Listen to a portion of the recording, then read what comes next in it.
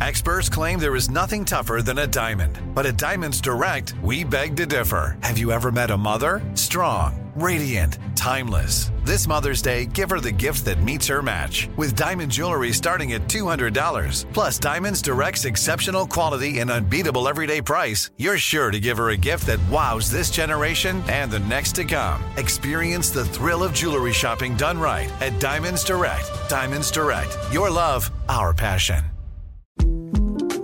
The 2024 presidential campaign features two candidates who are very well known to Americans. And yet, there's complexity at every turn. Criminal trials for one of those candidates. Young voters who are angry. The Campaign Moment podcast from the Washington Post gives you what matters. I'm Aaron Blake, and I'm covering my 10th election cycle. My colleagues and I have insights that you won't find anywhere else. So follow The Campaign Moment right now, wherever you're listening. What's up, this your boy Lil Duval, and check out my podcast, Conversations with Unc, on the Black Effect Podcast Network. Each and every Tuesday, Conversations with Unc podcast feature casual and in-depth talk about ebbs and flows of life and the pursuit of happiness. Unlike my work on stage, I tap into a more serious and sensitive side to give life advice and simply offer words of encouragement, yet remind folks to never forget to laugh. Every Tuesday, listen to Conversation with Unc, hosted by Lil Duval on the Black Effect Podcast Network, iHeartRadio app, or wherever you get your podcasts. Presented by AT&T. Connecting changes everything. You don't just live in your home, you live in your neighborhood as well. So when you're shopping for a home, you want to know as much about the area around it as possible.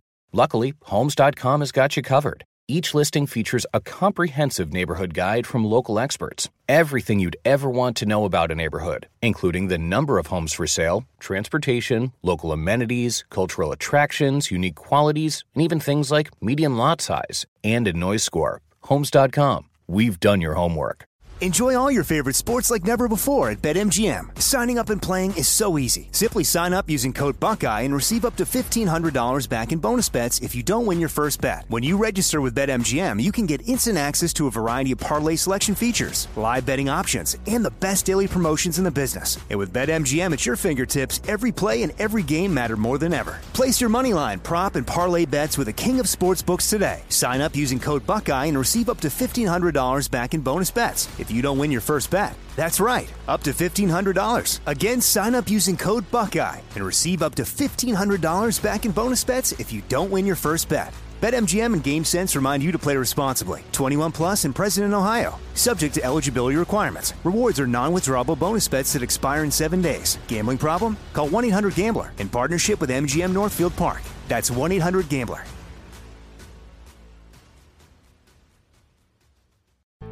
From the small towns to the big cities, we bring you the stories that matter. This is the Our American Stories podcast.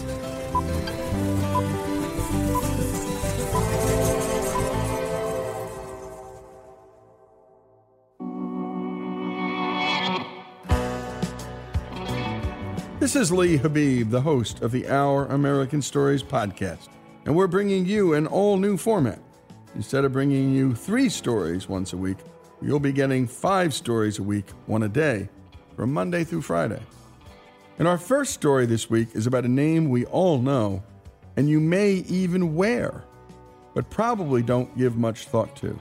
We love producing these fantastic stories, and our team works hard day in, day out to bring you stories from the people that you often don't get to hear from, but that you should. If you'd like to support us in all that we do, visit ouramericanstories.com, click on the donate button, and become a part of all that's going on here. We appreciate both one-time gifts and monthly donations. It's for you and through you that we tell these stories, because it's you, the American people, who are the star of this show. And now Greg brings us Lynn Downey and the story of the Jewish immigrant who gave blue jeans to the world, Levi Strauss.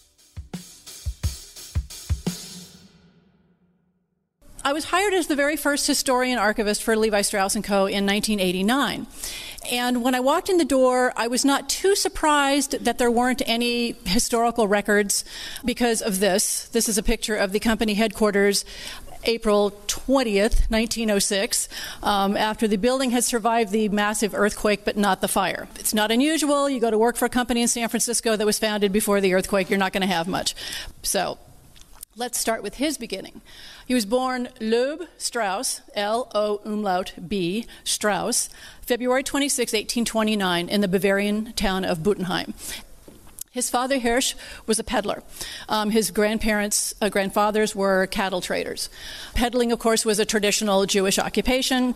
Levi's mother was actually Hirsch Strauss's second wife. He had 5 older siblings, half-siblings, and then he and his sister Fanny were the son and daughter of Hirsch's second wife.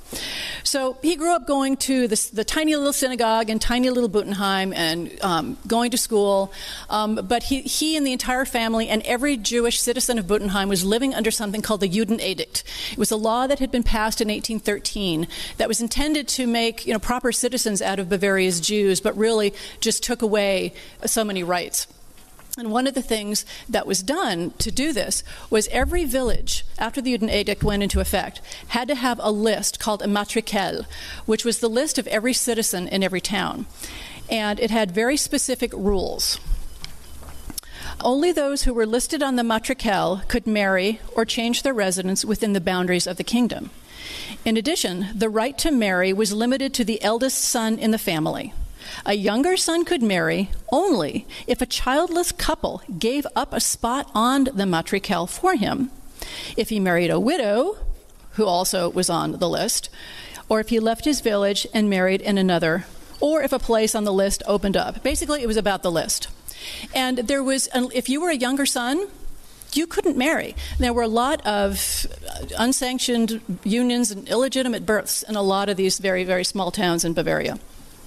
The other bigger problem that the Judenedikt had was it did not allow Jews to carry on their traditional occupations. Peddling, cattle trading, 2 of the biggest occupations for the region.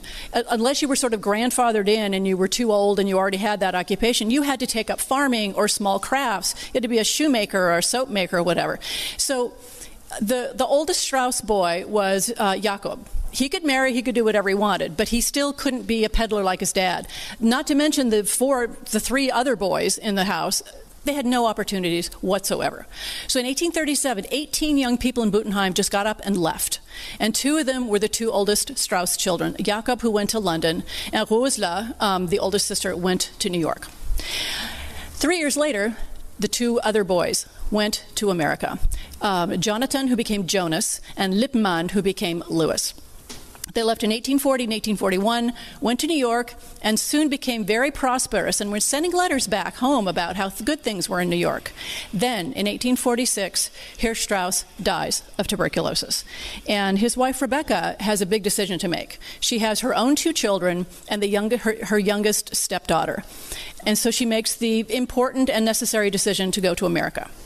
Now, if you wanted to leave Bavaria and go to America, you couldn't just get up and leave. You had to apply to the Bavarian government and tell them why you wanted to leave. And you had to make sure you had to tell them why without insulting the Bavarian government at the same time. And thanks to the record keeping in the state archives in Bamberg, we actually have the statement that Levi Strauss himself wrote to explain the reasons why he was leaving along with his mother. It's really very poignant. The favorable news that I have received from my stepbrothers in America has convinced me to follow them, even though I do not have at this time a specific occupation. But my brothers will take care of that. No members of my family will stay behind. I will share the fate that has been assigned to me with them in foreign lands. I thus join my mother in her plea. So it was, I don't have a career here. Just like my brothers, there's no career here, but I'm going to go to America and I'll have something to do. And this was very important because if you left Bavaria, you had to leave money behind so that if you struck out in America or London and came back home, you were not a burden on the state. So sometime between spring and autumn 1848, Rebecca Strauss and her 3 children got on a ship in Bremen and went off for New York. And you can read in the book about the ghastly steerage passage that you had to take to get to New York. And then they were very happy to finally land in New York City. And they moved into an area called Klein-Deutschland, which is today basically the Lower East Side of New York. But it was so many, both Christian and Jewish people from Germany, it was called Klein-Deutschland, Little Germany. So they move in with Louis and Jonas Strauss, who were urban peddlers. They had store accounts, and they would get stuff wholesale, and they would have their own store accounts, and they'd walk around New York, and they were basically urban peddlers. Their business was called J. Strauss and Brother, J for Jonas, the oldest brother. He got to name the business after him. So Levi jumps in, and he starts learning the business, and he's learning English. And then the census taker comes around in 1850, takes the names of everybody in the Strauss household, and then there's someone named Levi, because he changed his name for a number of reasons, the most important of which was nobody in America can pronounce Loeb.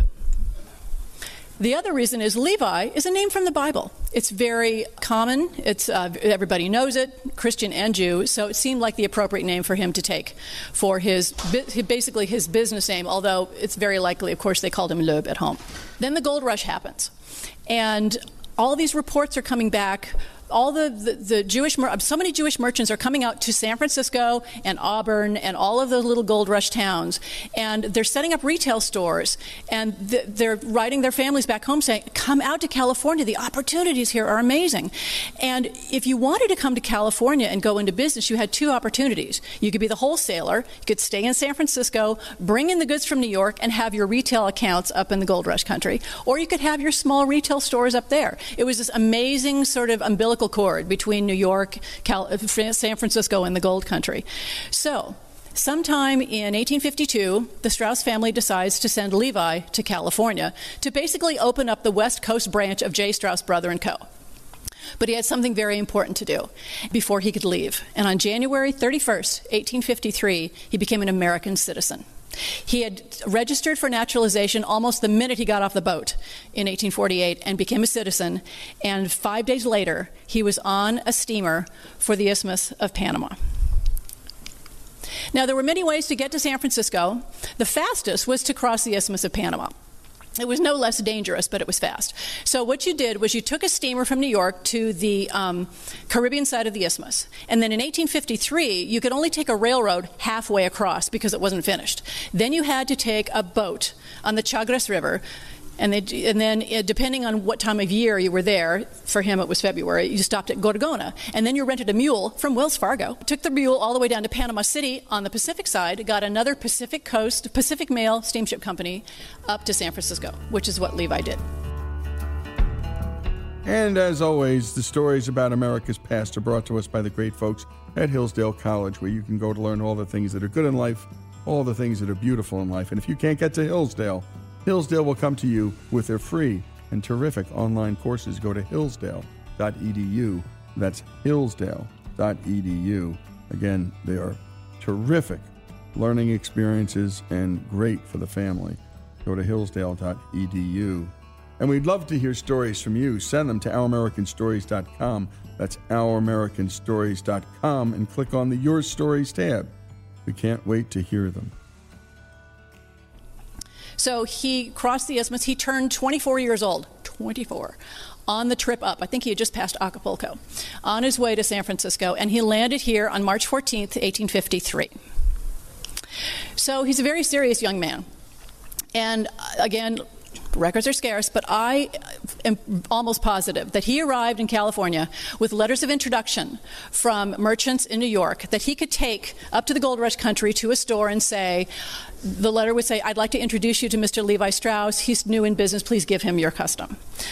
He had probably also arranged to have a warehouse near the waterfront where he could store the dry goods that his brothers had already put on a clipper ship that was going around the Horn.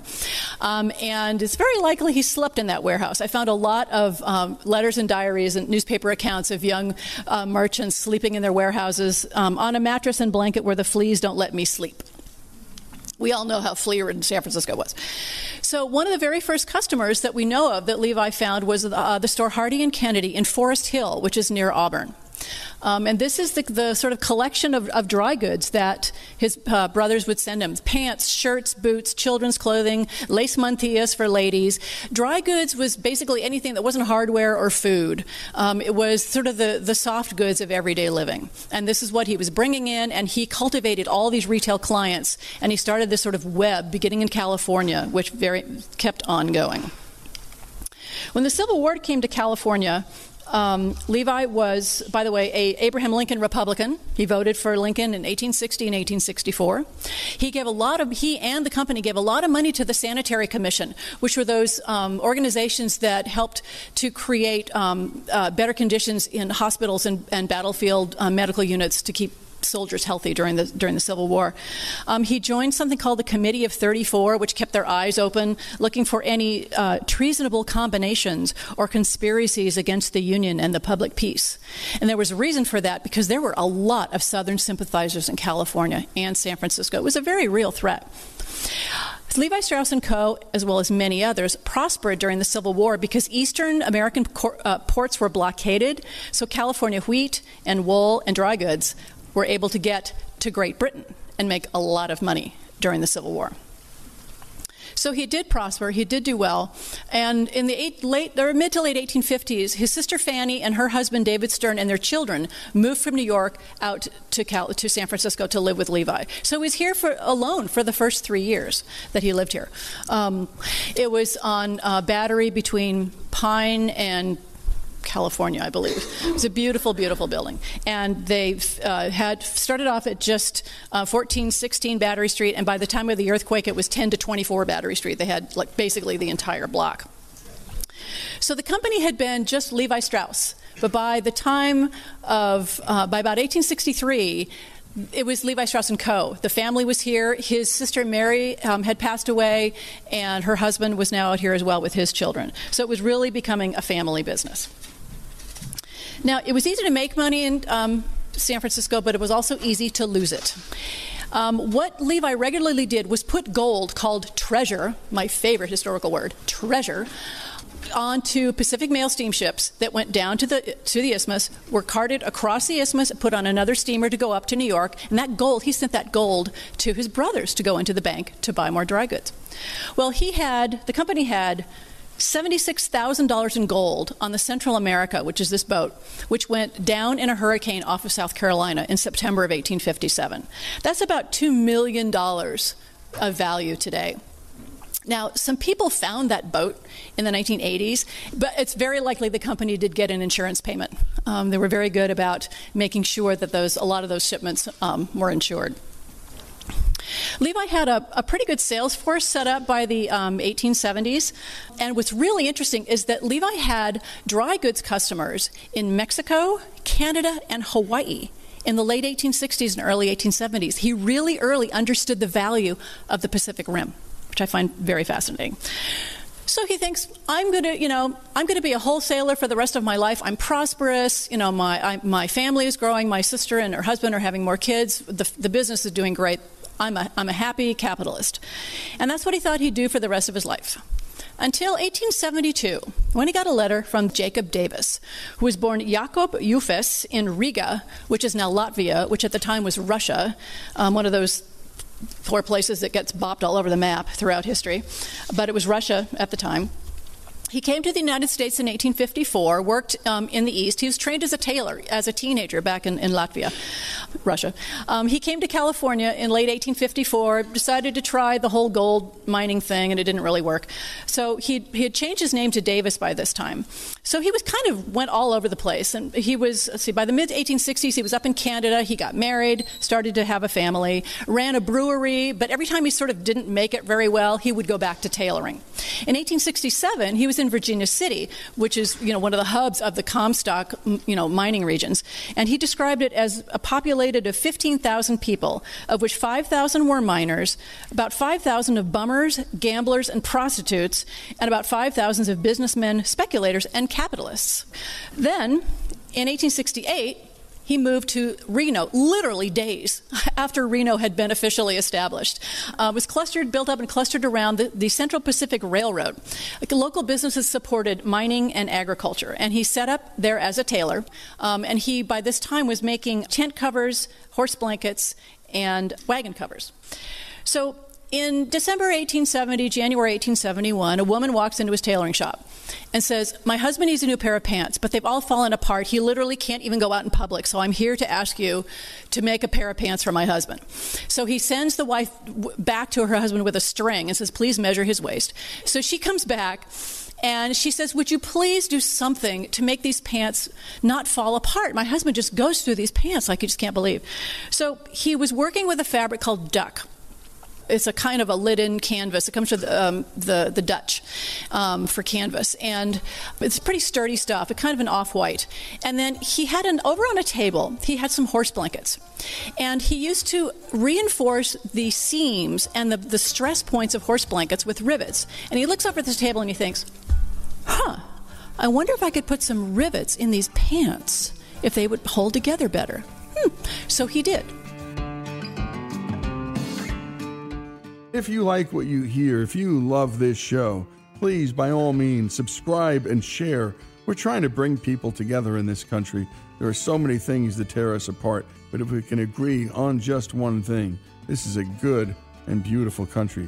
Not a perfect country, but a good and beautiful one. Again, if you love what you're listening to, if you love this podcast, subscribe, and more importantly, share it with friends and neighbors.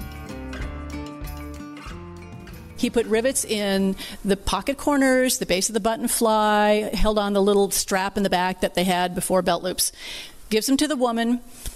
He sees the guy walking around town wearing his pants, and the guy was really, really happy. And then people start hearing about these pants of Jacob Davis's, and they're coming into his shop and asking to buy some more. So he realizes he's got a big sort of money-making idea on his hands. And he was a frustrated inventor, actually a partly successful inventor. He actually had a patent for a type of clothes press already. And he always thought big, and he wanted to mass manufacture and mass market these pants.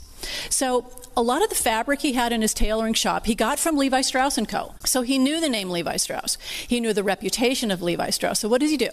He has this money-making idea. He sends examples of the pants down to Levi, Wells Fargo Express, and with a letter that says, "Here is a big money-making idea. Let's be partners and do this together." Well, that shows a lot of trust, you have to admit. I mean, what would have prevented Levi from running off with the idea? But of course, he knew Levi's reputation, and he knew he wouldn't do that. He also knew that even though Levi wasn't a manufacturer, he thought big. He was a big idea guy. And he would probably think this was a big idea, and he literally did. In the documents that are in copies of which are in the National Archives in Philadelphia, there's this handwritten pencil note, note to lawyer, write to this guy. Sign him up like now. I mean, literally days after he wrote this letter in July of 1872. So the patent was awarded after 3 tries with the patent office on May 20th, 1873, for an improvement in fastening pocket openings, which is really boring language for basically the invention of the blue jean. So it gets pretty exciting right off the bat. There's a magazine published out of San Francisco called Pacific Rural Press, very influential with ranchers, farmers, a lot of people who make farm machinery, whatever, the kind of people who would wear really tough riveted pants. And they had a little article about the pants in one of their issues, and I want to read you a little bit of it. So they talk about, this invention seems very simple, but it's really very effective, and we are sure it's going to become quite popular amongst our working men.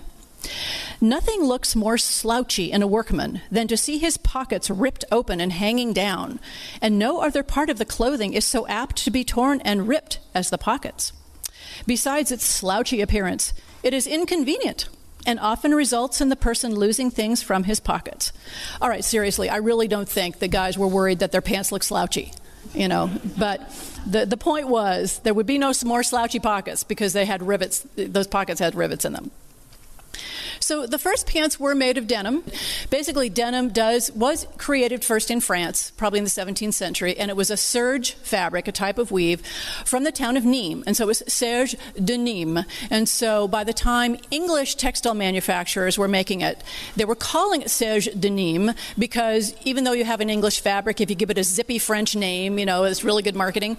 But eventually they anglicized the word to denim. And then by the 18th century, when American textile mills started to make denim, it was always in English, denim, and it was always all cotton, even though in the very beginning it was actually a wool and silk blend. George Washington toured a Massachusetts textile mill in 1789 and watched denim being made. So, there are still people who write and say that Levi got the denim from France for his first jeans, and they tend to tell those stories in France. It's like, no. The first jeans were made of denim, and the denim came from the Amoskeag Manufacturing Company in Manchester, New Hampshire. It was the biggest textile mill in the country, and they did make the very best denim in the United States. There were no denim mills or textile mills in California. Levi did have to go all the way to Manchester, New Hampshire. There was a fabric called jean, Jean, which was being made at the same time as denim. And it tended to be indigo blue, just like denim was. It was easily absorbed by the cotton. It was a color that everybody liked, whatever. Pants made of jean fabric were called jeans. And actually, Kentucky jeans was a very specific type of pant. And it originally was made in Kentucky, but again, it was one of those things, everybody knew what Kentucky jeans were, and they were made in other places, but not necessarily always in Kentucky. But it was made of jean fabric. Denim is one colored thread and one white thread together. Jean fabric was two threads of the same color. So it looked like denim, but it didn't have, denim will have that white that the fill will come through a little bit. Jean fabric was just blue. So jeans, Levi Strauss sold jeans pants in his dry goods inventory before the jeans were invented. Here's why we call them jeans today. So men had worn unriveted denim pants for a long time, and they were just called, denim overalls. When Levi Strauss and Jacob Davis put rivets in those for the first time, it created a new category of workwear, which is the blue jean. But they were called overalls until about the 1950s. And then teenage boys who saw Marlon Brando wear 501 jeans in movies, was, scary motorcycle guy, they wanted to be like him and they wanted to wear those pants. But their dads called them overalls, so they started calling them jeans. They didn't want to wear overalls like their dad. They had to be jeans, cool jeans pants like Marlon Brando did. I don't even really know why they appropriated that word, but it was the new word. It was just a new word for the pants that were already there. And it was a new modern word for something that had been around since the 1870s. The changes in the jeans went over time, and usually were because of changes in fashion and wanting to modernize, what the jeans were. So the rivets on the back pockets were always on the outside. But then in the 1920s and 30s, the company was getting complaints saying, your rivets are scratching our saddles and our school decks and our car hoods, which I don't know about that. And so what the company did was put the rivets in the pockets, but then sew the pockets over. So the rivets were there, but then they wouldn't scratch. But they were eventually taken out completely in, I think, 1967. There was a rivet at the base of the button fly, the indelicately named crotch rivet. And there was all this anecdotal evidence. People were writing in, when we crouch in front of a campfire, this rivet heats up in a really delicate place. And the company's like, what a bunch of wimpy cowboys. And then it happened to the president of the company, Mr. Walter Haas. But about that time, it was World War II had started, and American clothing manufacturers had to take a certain amount of metal off of their clothing. And so I'm sure there was a meeting at the company. It's like, okay, nobody likes this rivet. We have to get rid of some rivets. It's going. So they had to find a place to set up shop. The company didn't own any manufacturing space until the 1880s. So this is 1873. So they leased a space on Market Street, and they had to advertise for women to sew the pants. And so here's a typical ad. This was in the San Francisco Chronicle, I believe, in July of 1873. Wanted, 50 first-class female sewing machine operators who can bring their own machines with them. Either Singer's No. 2 or Grover & Baker's No. 1 for sewing heavy work. Steady and remunerative employment at 415 Market Street upstairs. All right. I read this and I thought, oh my God, I've got this image of these poor women, dragging these machines up Market Street. But they really were very small and very portable at this time. And it was actually apparently not that unusual for the women to take them around with them. But eventually, the company did get some sewing machines so the women didn't have to bring their own. So Levi had brought Jacob Davis from Reno to be in charge of the manufacturing, and Levi stayed with the dry goods. That's what he knew. That was his business. So Jacob was in charge. Jacob and his family lived on Folsom Street, fairly near to the leased and the new factories, and he became a Levi Strauss & Company employee. These pants were called overalls because in the old days, that's what working pants were called. If you wanted like bib overalls, you had to ask for those specifically, either engineer overalls, bib overalls. But if you asked for waist overalls or just overalls, you got what we today call blue jeans. And this was workwear. This was pure workwear. The denim, this 19th century denim was really, really tough. They wear like iron was an early advertising slogan, and it's very, very true. So among the early consumers were, of course, cowboys. And that stayed as a classic consumer for a very, very long time. Miners, of course, and agricultural workers. But there was one very important person who never wore a pair of jeans in his life, and that was Levi Strauss. It would be completely inappropriate for him to wear jeans. He was not a laborer. He was a wealthy businessman. He was a capitalist. He wore a black broadcloth suit, a silk tie, and carried a top hat. So manufacturing is going on. And the company was making a lot of flyers for the salespeople to give to potential retail clients. And a lot of them were saying something called home industry. And this was 19th century code for the fact that they only hired white women and girls in the factory. And this is one of the pieces of Levi history that is classic and standard for San Francisco history that I have the blessing of Bob Haas and the entire Haas family to talk about, because that's how they told me to write this book, which is that Levi Strauss did not hire Chinese in his factory, because the discrimination in San Francisco was about the Chinese. The railroad had been completed in 1869. There were no more jobs. White men, Chinese men were coming into San Francisco to look for jobs. There was a lot of hateful rhetoric and violence, and people didn't want their clothes made by filthy Chinese who lived in that strange place called Chinatown and ate strange food. And some of it ended up on Levi Strauss & Company advertising. This is a price list that would have gone to a retail store, said manufactured by white labor. And there's quite a few of those. For a while, it was even stamped on the inside of the pocket bag of the jeans. It was a selling point. It was a point of pride for the company. I don't know how Levi Strauss personally felt about the Chinese, but as a businessman, he knew that there was no way that he could sell his product and keep his business unless he adhered to the prevailing prejudice. We don't like it. It's ugly. It's icky, but it's real. And that is who he was. That's one of the reasons that, and I'll talk about this later, that I find him so fascinated is because he's not predictable and he's complicated. And maybe at times he might not have been very easy to like. But that's why he was so interesting to me. About a year after Levi arrived in San Francisco, he made his first charitable contribution. It was $5 to the San Francisco Orphan Asylum Society, which today, by the way, is the Edgewood Center for Children and Families. That's still out in the Sunset District, still in business. And that was the beginning of a lifelong process of philanthropy that was personally important to him, but also very much a tenet of his Jewish faith. We know it's really easy to track his giving because a lot of it showed up in the newspapers. And there are personal donations that he made and corporate donations. And when I evaluated where all his money went, you can see what went most to him personally. A lot of his money went to take care of young people and to educate young people. So he's becoming this amazing philanthropist, but the business keeps on going, and he and a lot of his other managers know that when you have a patent on something, so they had an actual patent on the process of making riveted clothing. You don't get to keep that forever. It's not like a trademark. Eventually, inventions have to benefit the public domain. So they knew in 1892 that patent was going to run out, and anybody who wanted to could start making riveted clothing. Oh my God. So as we get closer and closer to the 1890s, the company started basically branding the product.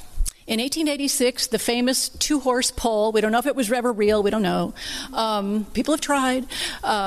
First went on the pants, was put on the patch on the pants, and also used in print, on flyers, on invoices, everywhere, blanketed everything with this logo.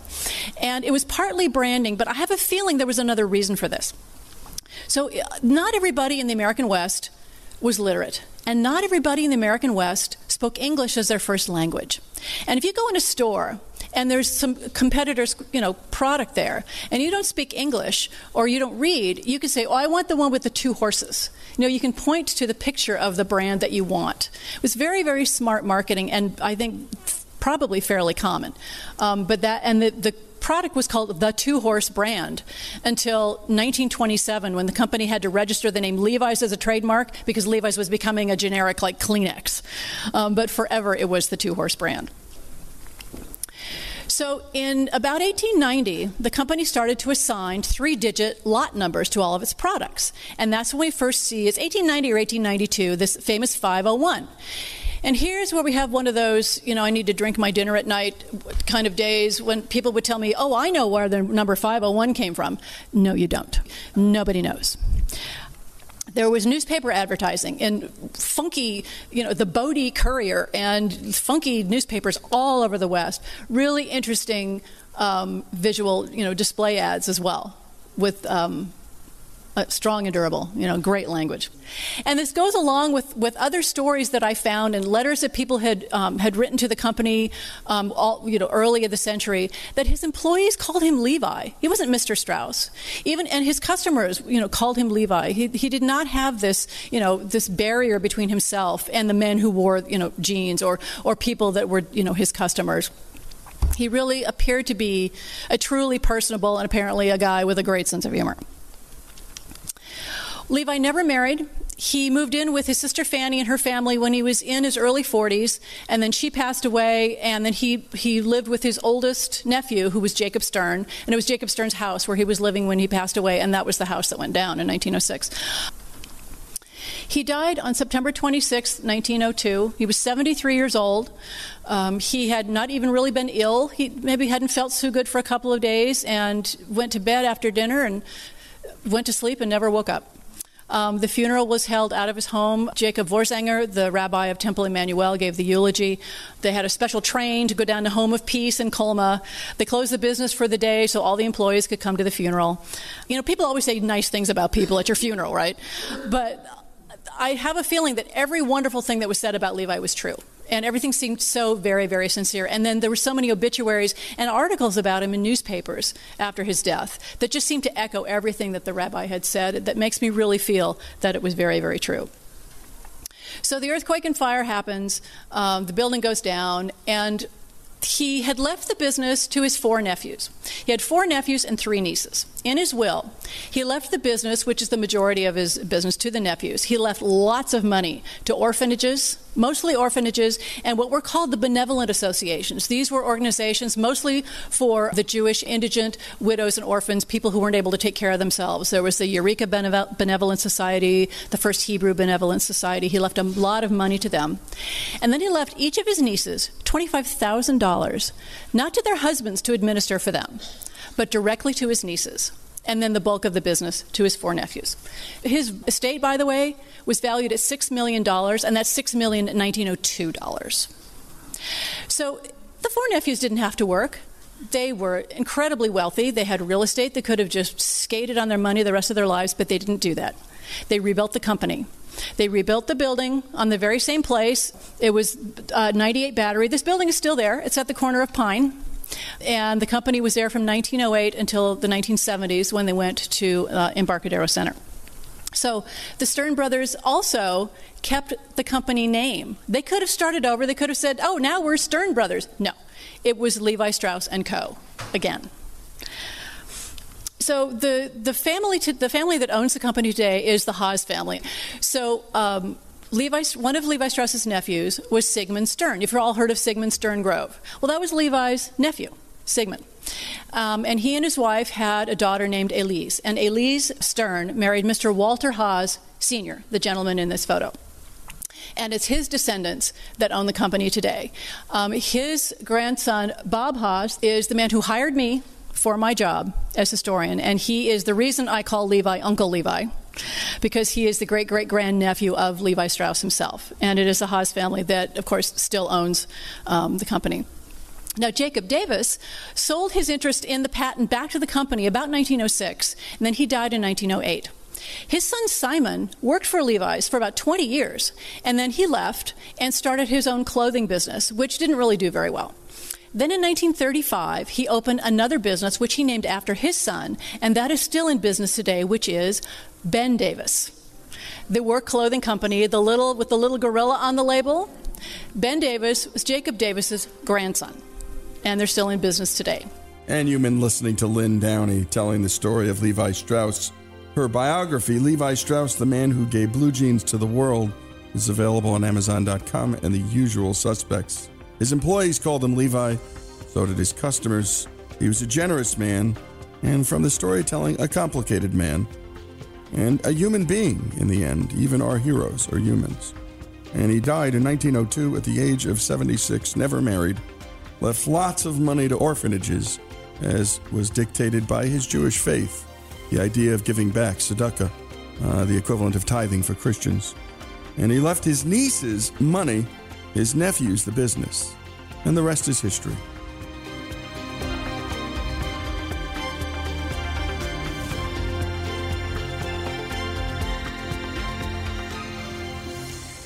Thanks again for listening. I'm Lee Habib, and this is the Our American Stories podcast.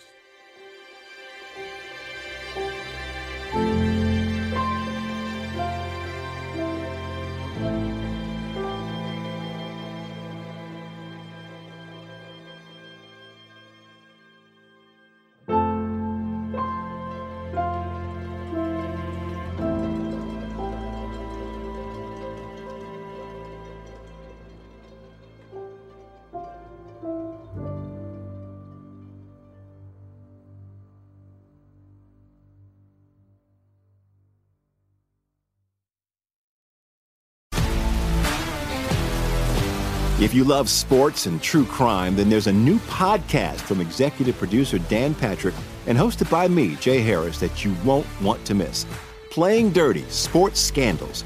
Each week, I'm squeezing the juiciest details from some of the biggest sports scandals ever. I'm talking Marcus Dixon, Olympic gymnastics, Cain Velasquez, salacious Super Bowl-level scandals. Join me on the dark side of sports by listening to Playing Dirty: Sports Scandals on the iHeartRadio app, Apple Podcasts, or wherever you get your podcasts. I'm Hannah Storm, and my new podcast, NBA DNA with Hannah Storm, chronicles my 6 decades in professional basketball. From growing up in the sport to becoming one of sports TV's first female broadcasters. Join me as I dig deep into the game's history, unearth some wild stories, and talk to my friends from the world of basketball, from Dr. J to Charles Barkley. It's been a wild ride, and now I get to take you with me. Listen to NBA DNA with Hannah Storm on the iHeartRadio app, Apple Podcasts, or wherever you get your podcasts. I'm Saleha Mohsin, and I've covered economic policy for years and reported on how it impacts people across the United States. In 2016, I saw how voters were leaning towards Trump and how so many Americans felt misunderstood by Washington. So I started The Big Take DC. We dig into how money, politics, and power shape government and the consequences for voters. With new episodes every Thursday, you can listen to The Big Take DC on the iHeartRadio app, Apple Podcasts, or wherever you get your podcasts. The Big Take from Bloomberg News brings you what's shaping the world's economies with the smartest and best-informed business reporters around the world. We cover the stories behind what's moving money and markets, and help you understand what's happening, what it means, and why it matters every afternoon. I'm Sarah Holder. I'm Saleha Mohsin. And I'm David Gura. Listen to The Big Take on the iHeartRadio app, Apple Podcasts, or wherever you get your podcasts. Hi, I'm Michael Rappaport. And I'm Kibi Rappaport. And together we're hosting Rappaport's Reality Podcast. We have a passion for reality TV, and we're inviting you into our living room. We're dissecting the drama, and we're giving praise to the single greatest form of entertainment on television today. That is right. Reality TV is the greatest form of entertainment on television today. Listen to Rappaport's Reality with me, Kibi Rappaport. And me, Michael Rappaport, on the iHeartRadio app, Apple Podcast, or wherever you get your podcast.